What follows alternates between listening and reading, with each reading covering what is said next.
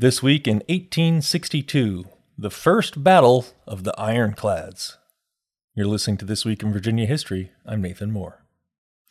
After Virginia seceded from the Union, retreating federal forces scuttled and sank ships in Portsmouth Harbor. They didn't want those ships to fall into Confederate hands, but one did anyway. It was the USS Merrimac. Confederate forces raised it from its watery grave and transformed its remains into an all-ironclad vessel, and they rechristened the Merrimac as the CSS Virginia. When the Federal Navy heard about the new Confederate threat to Union ships, they responded with their own ironclad. They outfitted a ship with a steam-powered revolving gun turret.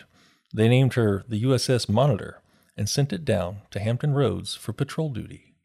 Well, Confederates sent the CSS Virginia downriver to attack Federal ships anchored at Hampton Roads.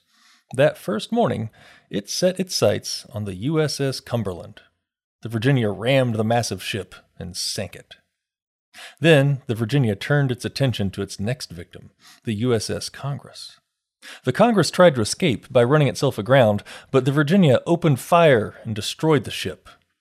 As daylight faded, the Virginia made its way upriver. And the next morning, the ironclad came back for more.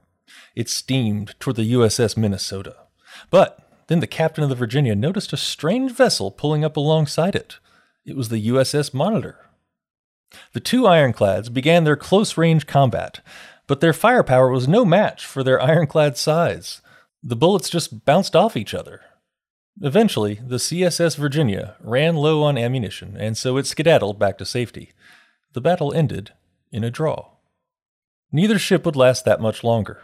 A few months later, a new captain ordered the Virginia destroyed so she wouldn't fall into Union hands.